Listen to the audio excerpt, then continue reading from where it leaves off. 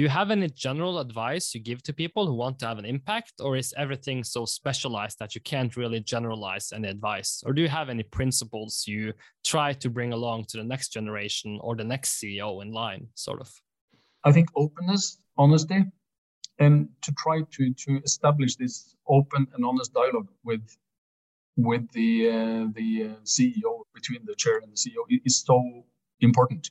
The most important thing for a board really is to be cheerleaders or cheer the administration and try to. So let's say I used to ask the CEOs in the end of the meetings if they had more energy going out of the meeting than coming into the meeting, and if they have less energy and they were then we need to sit down. What happened that gave you that?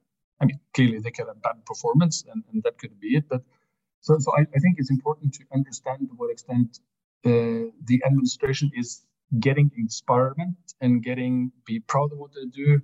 And so you have to be very conscious to give people energy. Jon Hindar has over 40 years experience from industrial sectors like biotech, solar energy, aquaculture, and investment banking. In this episode, you learn more about Jon's journey and how he ended up taking part as CEO and chair in so many great companies. We also cover energy, seafood, private equity, finance, and how to create and run a great board inside our organization. Let's hear from our sponsors. Quartr is the new way of doing company research. With Quartr, you get frictionless access to conference calls, investor presentations, transcripts, and earnings reports from markets all around the world straight to your pocket. Quartr's mission is to change the way people look at investor relations and create a completely new bridge between companies and stakeholders. Quartr is 100% free. They include companies from 15 markets today and plan to add more over time. They always prioritize requested companies, which users can easily do in the app. Users can also leave reactions while listening to the conference calls to make their voice heard. So check out Quartr. Quartr. All opinions expressed by Christopher Vonheim or his guests on this podcast are only their opinions and do not reflect the opinions of BIN.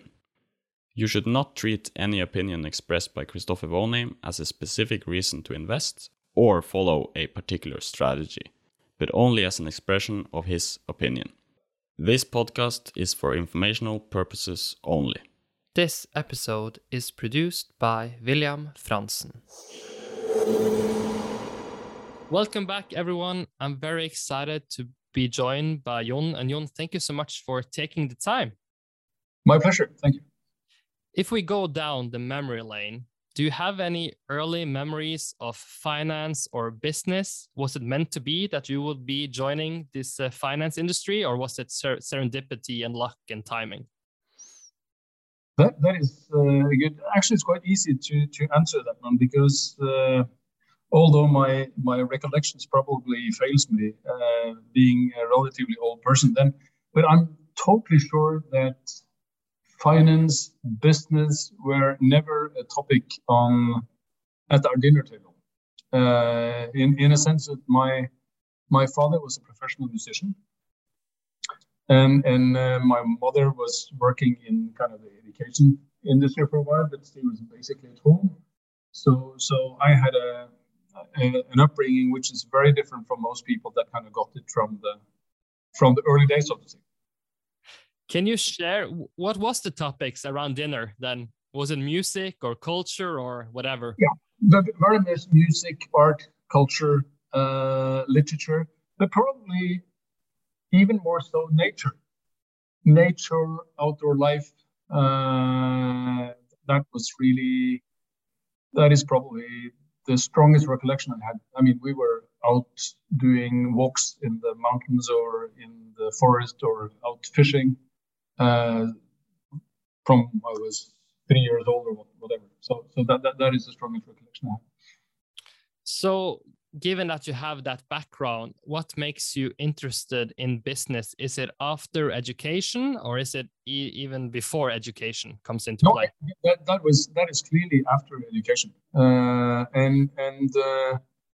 and that was quite coincidental as well. I think it's I guess I would say that everything that I've done has been a result of coincidence and not very kind of deliberate choices.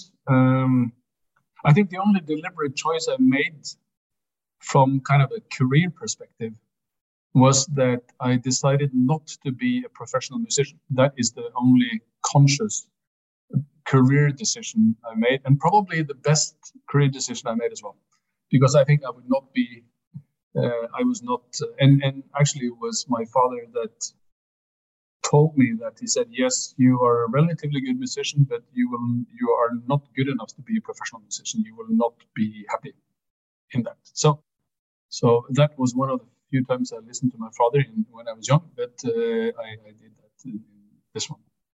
That's very interesting. So after education, what are sort of the first job or first opportunity that sort of leads the way into basically your job today, right? Solving business problems, working with it day in and day out. I think I was very much interested in research. Actually, I was supposed to take a PhD in material sciences at MIT. And two things happened. That was Ronald Reagan became president. So we are back in 1981. And he wanted to limit the amount of non-US citizens that could enter into the top universities. That was one. And another one was that the military service wanted to call me back to do my military service. So I started, but I had to go back and do so. But then I went to I took my military service at the research institute, the Defense Research Institute, which is a very good one, by the way. And after that, I got the job in kind of material science at what is today called Nexans. At the time was ITT. It was a kind of wire and cable and telecom industry. And of course, in that job, you got more and more tilted towards the business side of things, not so much only the technical development, but business side. And that was something I thought was very exciting. So I was moved towards the business side in after quite a short while. But given this sort of background story, which sector did you work with the most in your 20s and 30s? Is it seafood? Is it something else? How did you develop your strengths? Is it what was the most influential sector you worked with? I think, let's say, I guess that must have been in material science. I mean, I worked in large industrial groups. I worked with polymers. I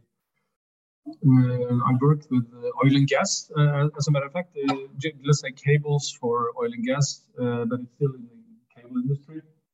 I went to Geneva to work in the R&D lab to do semiconductor polymers, which was very interesting. So I was there for 5 years. So let's say that must have been, from an industrial point of view, large industries, material science, applied material science, that is, and improve kind of products that you see in daily life around you. So it was far from biotech, far from aquaculture, far from finance and everything else. But this is super interesting, because if you look at the sort of gas, solar, wind, hydropower, and given the time you worked on this, could you predict this future today? Or did you think that obviously everything is going to be oil? Or did you think solar is going to be much bigger than it is? Because when you're working with these things at this time, could you see this prediction that we have today? Or was it something that you thought would happen that didn't play out the way you thought working on these things? No, I think... I don't think I realized at the time, but I give you one example which was quite mind-boggling, and that was when I did my diploma thesis. I was in Denmark doing that, and then I worked. That was not part of my thesis, by the way, but I worked on a project there to split water into oxygen and hydrogen with extremely little use of energy. And how can you do that? Yes, if you are very clever in material science, you can make some doped electrodes that do something with the energy gap between the hydrogen and oxygen in that molecule. So you lower the energy, or the it's called bond bending. And we actually managed to split water by the use of sunlight. The thing is, and that was in 1981. The thing is that to do that in a scale, even in laboratory scale, we did. It was tough to manage because you need to collect the gases and they are explosive, etc. So I think I was just saying, I mean, if this works, if you can split or produce oxygen and hydrogen, or hydrogen, that is, if you want to do that with very little energy, you probably basically solve the energy issue. And the institution I was on, that was one that the Danish authorities built at the time they thought they were doing nuclear energy, which they decided not to do early on, but they still have the facilities. And some of my colleagues there were working on fusion energy, which of course is still a wet dream for many people that cares about energy. I was working a little bit with silicon and doping silicon, which I did many years later in making solar wafers. So I was not new to that. I saw that could happen, but I didn't really envisage. That will be a long stretch to say that I envisaged how to let's say that solar and wind with prevail as it has been today. The only thing I think can say at that time was that I understood the power of hydrogen. And we even had another project, which was EU funded by Daimler-Benz as well, was to store hydrogen on grinded magnesium, where you basically can store the same thing you can do in a big pressure bottle. You could store that in kind of a 1 kilogram plastic bag with magnesium. The only problem with that is it's extremely dangerous. And we even drove cars on it. So it was handleable, but I think in mass production, it's going to be very tough. So at least I can say that I understood that hydrogen would be an important energy carrier at that time, although we saw all the technical problems of making it and storing it, etc. But I think the world has evolved a little bit since then. That's so fascinating to hear. So if we're trying to conclude on that sort of experience, if you have to take sides, are you on sort of this will be energy abundance all over the world as soon as the technology will figure something out? Or are you more on like, this is scarce resources, we need to really plan and optimize all the time, or somewhere in between? Because some people say that technology will solve energy in the end. It just depends what technology it will be. While some say that it's very scarce resource, we need to plan extremely carefully and manage to not overheat the planet, etc. It's a very good question. Let's say I'm an optimist. I'm a technology optimist to start there, but I think we need to make some hard choices though. I mean, renewable energy, the way we know it today, hydro, wind, solar, it's not going to be adequate alone. You need a base load in a system. And why something I think is a little bit scary is that it's not that people are closing down coal-fired plants, because that is, I think, a necessity. But I'm a little bit scared by the reluctance to use nuclear energy. To me, that is the only plausible solution, short term, to make sure you provide adequate energy and to avoid the CO2 emissions. I know this is a controversial thing, probably less so today than it was 2 years ago. You will see that the French are rethinking their nuclear strategy. But let's say Germany, I think, is is in big problems because they have closed down or are in the process of closing down their nuclear energy facilities. And as long as coal and oil is not relevant, I would say, for base load energy, clearly their energy mix with solar and wind is phenomenal. And its problem is the highest proportion in any country, except for those like Norway that has a lot of hydro. But they need the baseload, and I think it's a big mistake to close down the nuclear plants. And it's not that is not without an issue, but the alternative is not good. I mean, the alternative of continuing to emit that much climate gases is not an option in my view. How important is politicians in this scenario? Because if you look at the EU, etc., like we need, of course, global solutions, because you can't only look at one small country. If you can't adapt that solution to India, China, or EU, it doesn't really matter because, the planet, you need to see it as a whole, right? So I don't know how much you know about the taxonomy, etc., but it seems like there's a big gray area in terms of what is green. So if you take LNG gas, it's like it's stuck in between. It's better than coal, but it's also not solar, right? So in terms of like how important it is to get these foundations right, how would you like to describe this? Because obviously you invest also in green solutions, but there has to be a gray area in this space. What's green and what's not green? I think above all, it's very, very difficult to determine what is green and what is not green. A little bit, clearly politicians plays a pivotal role. I mean, they are the ones that say what is kind of, let's say, in the nuclear energy thing. I mean, if you want to close it down, that's a political decision. If you're going to expand it, that's a political decision. What I've seen with a little bit of something I think is a little bit surreal is that politicians in Norway and elsewhere as well, but let's say if you take Norway as an example, is very much, to me, symbolism. They're much into symbol politics and real politics. I give you a couple of examples.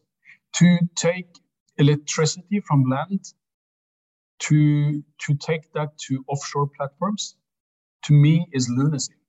I mean, it's pure lunacy. But at least it shows the politicians we do this because we show we can reduce CO2 emission. But the cost of making that solution, if you take the overall cost of making cables, dig them down, do whatever you have to do, and also produce everything, I'm not so sure that the net result there is the CO2 positive in a way. So it's a lot of symbolism. I think another example that people will probably kill me when they hear us. I think electrical cars has been a big mistake in Norway. We have subsidized electrical cars left, right, and center to the extent you must be crazy not to own an electrical car in Norway. But I think from the environment, we would have been much better off to guide consumers in the direction to buy small diesel engines with blue tech technology, simply because the fact that, those who have done calculations on this, will probably tell you that you need to drive your Tesla more than 150, 200,000 kilometers before it starts to be a positive contributor to environment. And it's not only, let's say, you take a city like Oslo, it's not the CO2 emission that is the problem here. Here, the problem is all the dust, the kind of dust that moves around. Maybe 90% of what people feel as pollution is dust and created by road, rubber, etc. And typically the vehicles that create most of the dust are heavy vehicles with high torque, also called Tesla, right? So this is a kind of a simple politics that I think is not real politics. It kind of shows that politicians are doing things like the electrification of oil rings, but it's not bringing anything. So that is, I think, a big concern, and particularly when you start to look at the taxonomy, what's in and what's out. To be honest, I think this is an extremely good exercise. However, it's a little bit dangerous exercise as well, because if I'm more pleased there are people in the EU that is doing it than Norwegian politicians, because they are more what I call the realpolitik, to take a German word for it, which typically, I think your example with LNG is a very good example of that. And so I think natural gas would probably okay, but I'm not too sure that would have been the answer in Norway. It's very interesting. And just to bring another argument, which I found fascinating, is that I think maybe the mistake politicians are making is that they're too worried about the short term and looking good, because obviously their incentive is to be re-elected. So we have a perfect example in Norway, which is wind, offshore wind, right? So the whole debate is now centered, it seems to me, around that people are mad about their electricity bills. But that shouldn't guide, the industry that we have to build up, which maybe we have to think 20 years ahead in terms of how do we construct it? Is it connected to EU, etc.? But it seems like it's more about what can we say today that doesn't piss people off, right? And that doesn't seem like the best way to build a new industry. No, and again, that is let's say the fundamental problem in our democracies, that any politician, their main aim is to be re-elected, and so you will have a very short sight on that, and that is, I think, a fundamental problem in many countries. But so you hope, I mean, we can be very pleased that there are quite a few politicians that take a longer view and are more responsible in what they do. But I think offshore wind and if you talk about let's say industries that are generated by political decisions more than industrial financial decisions, I think some of the battery initiatives, big battery parks, is, I say, what is the financial, economical, business fundament for it? So I'm a little bit afraid that it's everything that is driven by politicians and subsidies is probably not going to be the best decision. So after all, again, I appreciate, I will be the first one to say that in order to get, say, the green shift moving, politicians need to consciously subsidize certain elements or make a framework that makes it possible to make business and still do a green business. But some of these things, if the politicians are too strongly involved in this, it can go terribly wrong. And in Norway, we have ample examples of that over time. Definitely. And I think it's also just important to mention that there are so many great examples where the government is actually doing everything right to build industries, right? So, I mean, Norway is a perfect example if you take the oil fund or whatever, right? So from the government perspective, you can have a huge impact on the positive side as well. Absolutely. I'm not saying that all initiatives. I mean, we have done some Norwegian politicians that have done some brilliant moves, particularly how we handle the oil and gas industry and also the sovereign fund. I mean, but by all means, that has been a stroke of genius. But I'm a little bit afraid when politicians start to act as if they were running state-owned companies, which they're not. And I've had the pleasure of working in some of them, both in board position and also as administration. And it's fascinating to see that although politicians are deciding on the governance and how to govern the governance of say state-owned or partly state-owned companies, but when it comes to the politicians want to change things, for instance, now when we have, let's say, Statkraft that is making tons of money here, or Statnett is making tons of money here, then the politicians want to go in and do things with as if they were the General Assembly, as if they were board or management. So then they're just looking totally away from the governance that they have actually decided themselves. And I've asked myself many times, are they doing that because they don't know what they decided? Or are they doing that because that's a reality they don't really like, so they got to look a little bit away from it? And I tend to, politicians I met are basically very smart people, so I think they just forget the reality sometimes in order to make a point politically. Super interesting. So if we have this as like sort of the overview, and if we look at sort of the finance lenses, right? So you're involved with a very successful fund, which basically has told shareholders and people around them that they're solving important problems in a green and right way, right? So how would you summarize how finance has responded? Because finance is obviously their main target is to return capital, right? So they also use this as a story to bring money, bring up funds. But is it only net positive, or do people also need to understand that finance usually goes where the money is? It's a very interesting, and I would say the biggest change that I have witnesses in my lifetime is the change that took place roughly between 2015 and 2017, when, say, the finance industry went from a thesis whereby companies that had a very strong ESG profile or sustainability profile, that was kind of incompatible with the need for making money, or the need for kind of getting good financial returns.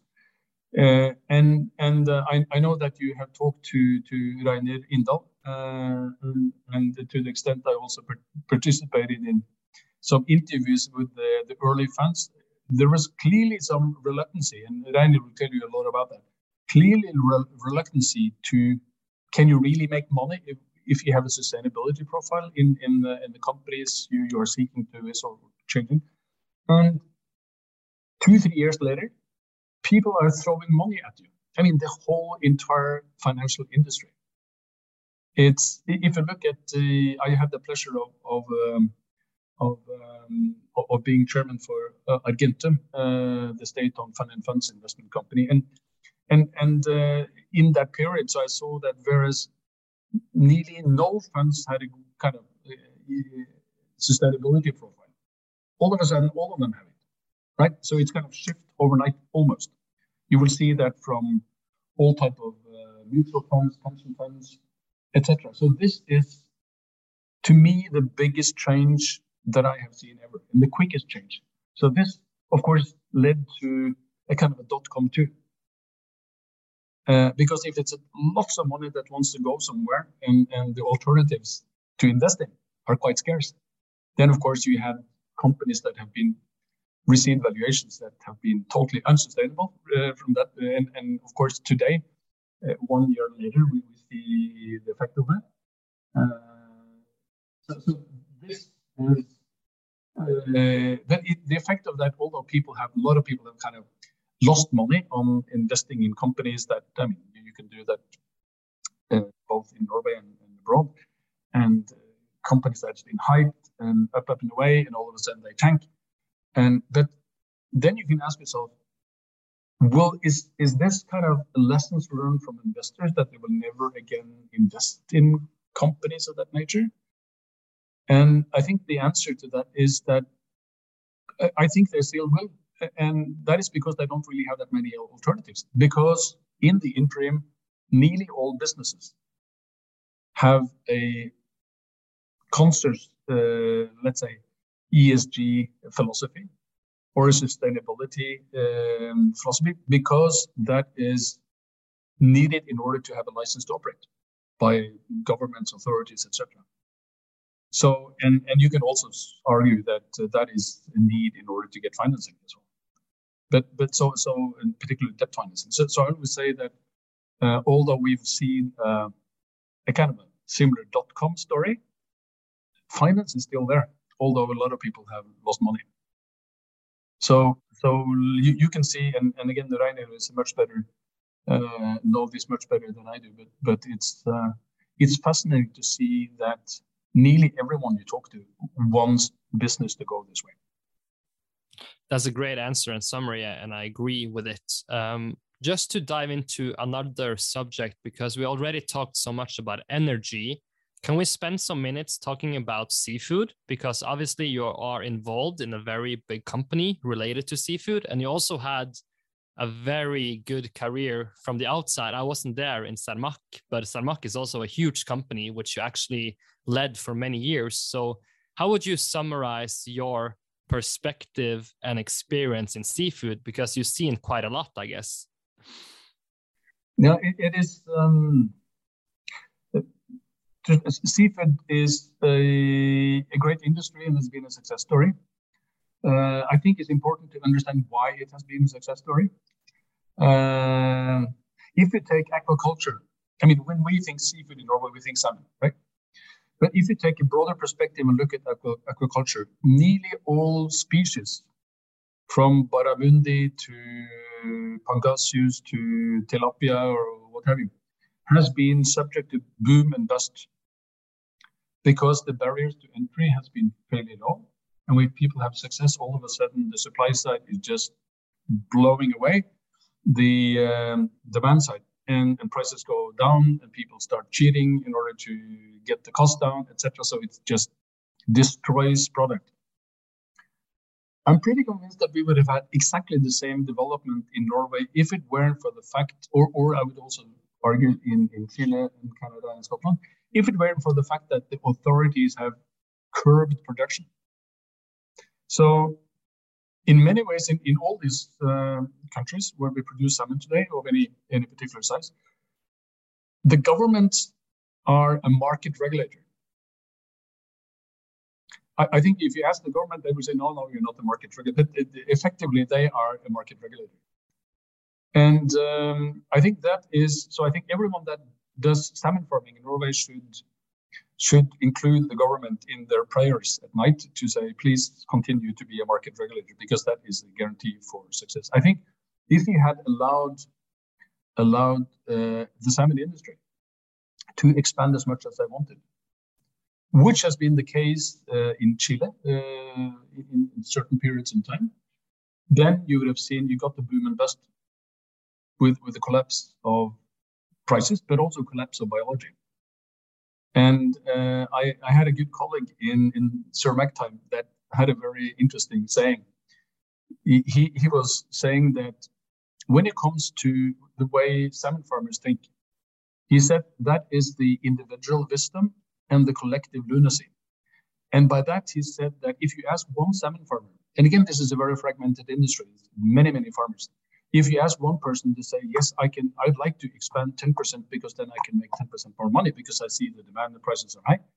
But the point is that if everyone thinks the same way, then all of a sudden the supply side is blown away. And that we have a market regulator, it's called the government, that's putting a curb on that. So the salmon industry has been very successful because people have been innovative, clever, and I have tons of respect for the people that kind of works in that industry, particularly those who work out on the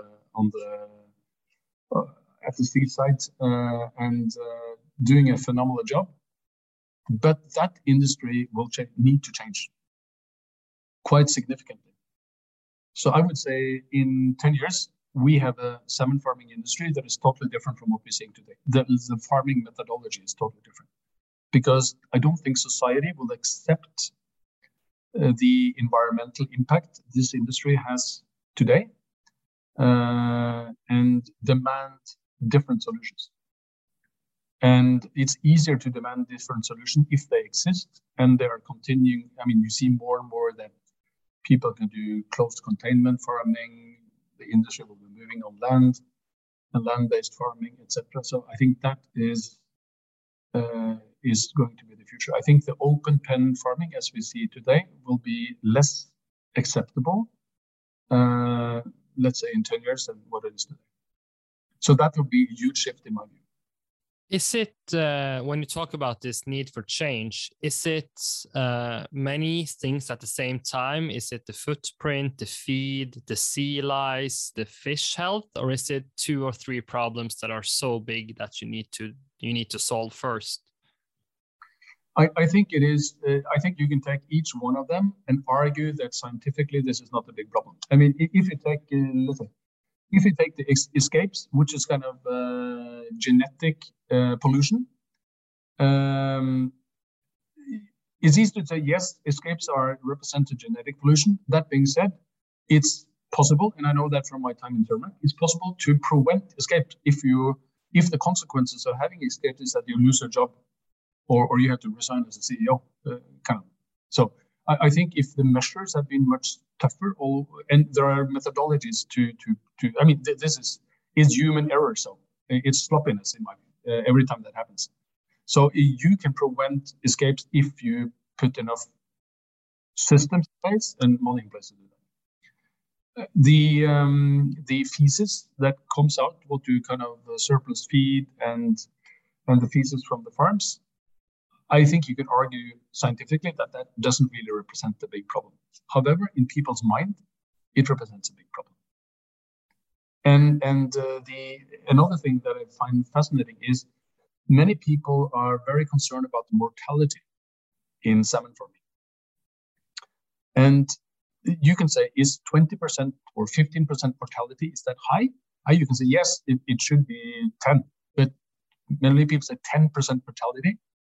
That is one fish out of 10 or even more will die. So this is the kind of the way that we as humans think about biology. So to illustrate my point, two things.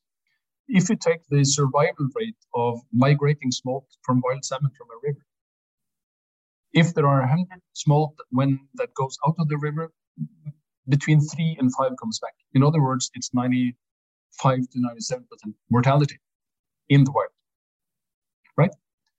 So then 10% mortality doesn't look that much. And to put it this way, if you ask a biologist, they will tell you the following, that it is a reason why salmon gets several thousand offsprings, then a cow get 1 or 2, right?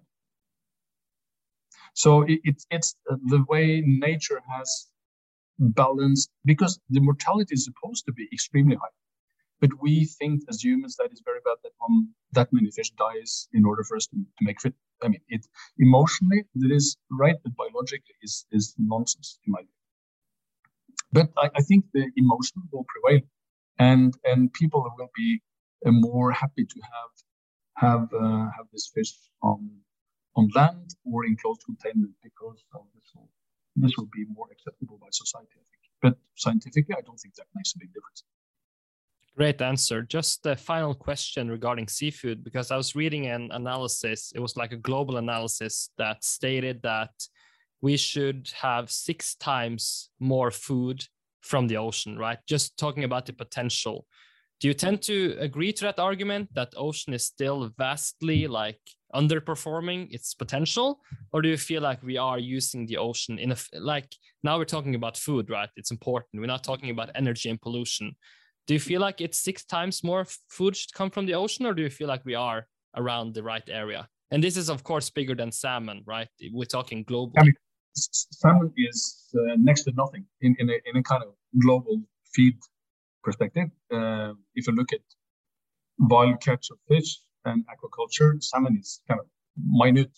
It doesn't really matter in the big picture, just to have that perspective. Now, to me, it's pretty obvious that in order to feed the world, we need to make more use of the ocean.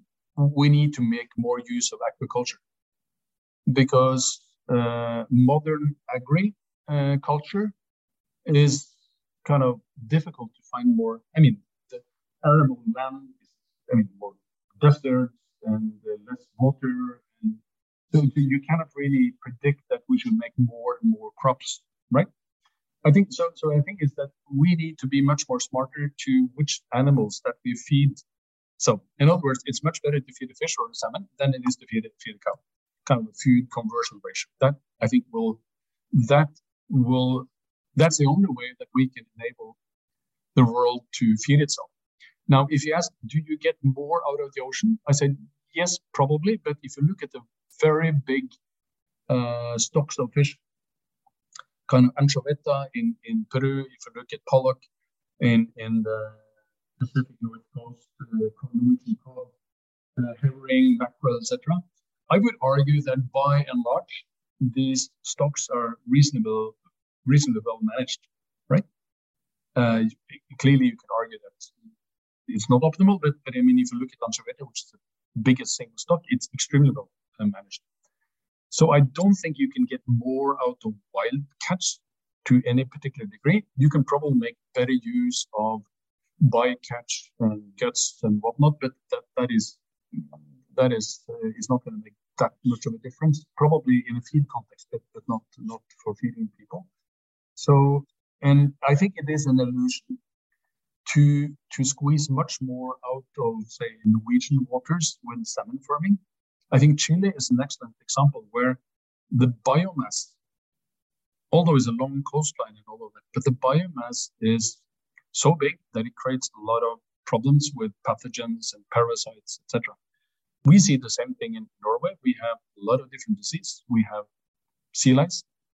And I think it's everyone that has been working in that industry for some time will understand that, will tell you that the limits to growth in the coastal waters of Norway are limited. I think we are getting to the limit. I mean, if you take a kind of aerial photo of the Norwegian coastline, you kind of put where the family farms are. You say intuitively you can put thousands many farms, and SINTEF has been great in extrapolating and in finding out that we can make 5 times as much. And I would say no, we can't, because there's not enough feed, but I don't think it's not enough. Let's say biological space in the current farming methods. So if we want to grow, we need to grow on land somehow. At least that is my. It's not going to happen tomorrow. I think a lot of the good initiatives that is taking place will see that it's very complex to farm salmon on land for a number of reasons. But I'm sure that the industry will solve the operational problems that is experienced today, and I think it's just a matter of time before that will be common and economically viable, and what a lot of people want to invest in. That's an excellent summary. So just the last theme, because time is going so fast here, but you enjoy being on the boards. You have seen many boards, you have been on many boards, but you also been a CEO. So in your mind, is it fair to say you now prefer being in the board? And what's the reason behind that? Is it because you can be on many boards at the same time, because it's harder to be a CEO in 5 different companies? Because how's that journey been? Because some great leaders tend to stay CEO, but some people tend to go over to more a board position. So how did that journey look in your perspective? I don't know. It's not. I think in my case the choice have kind of just developed by itself. I mean, it has to do with age. I think some people can be 65 and a CEO for a large corporation, but I do not have the energy to do that. It's basically 24/7, and I think you should only do that as long as you think you're contributing. And at the given point in time, I think there are younger people that should, with more energy, that should take this role. So for me, it was an easy decision not to discontinue to be a CEO, so to say. And since I already had some experience in board work, I enjoy doing that. And it's totally different, but I think I've been to boards that's been totally dysfunctional and boards that have been very, very effective, I would say. I think the most important thing is to get the right dialogue between the CEO and the board. And that has to do with trust, it has to do with openness, and it has to do with the notion that the board is there basically to help administration to do a better job. And I've seen boards that try to do the job of the administration. That doesn't really work. And I see administrations that are treating the board as just someone who needs to sign the dotted line. That is not going to work either. But there are some people, and we have something called Styrinstituttet in Norwegian, which is a kind of institute of board of directors, where a lot of the very experienced board members in this country meet regularly and discuss things. So if you have the chance to interview Birger Magnus, who's the chair of, has been chair of many companies, but today he is in the Norwegian Broadcasting Corporation. Birger is a guy that has the best, I think, perspective of what it takes to be a good chair and a good board member. So to the extent I have some views there, they were very much inspired by his experience, and basically you need to get that dialogue so that no one is going in to win a board meeting.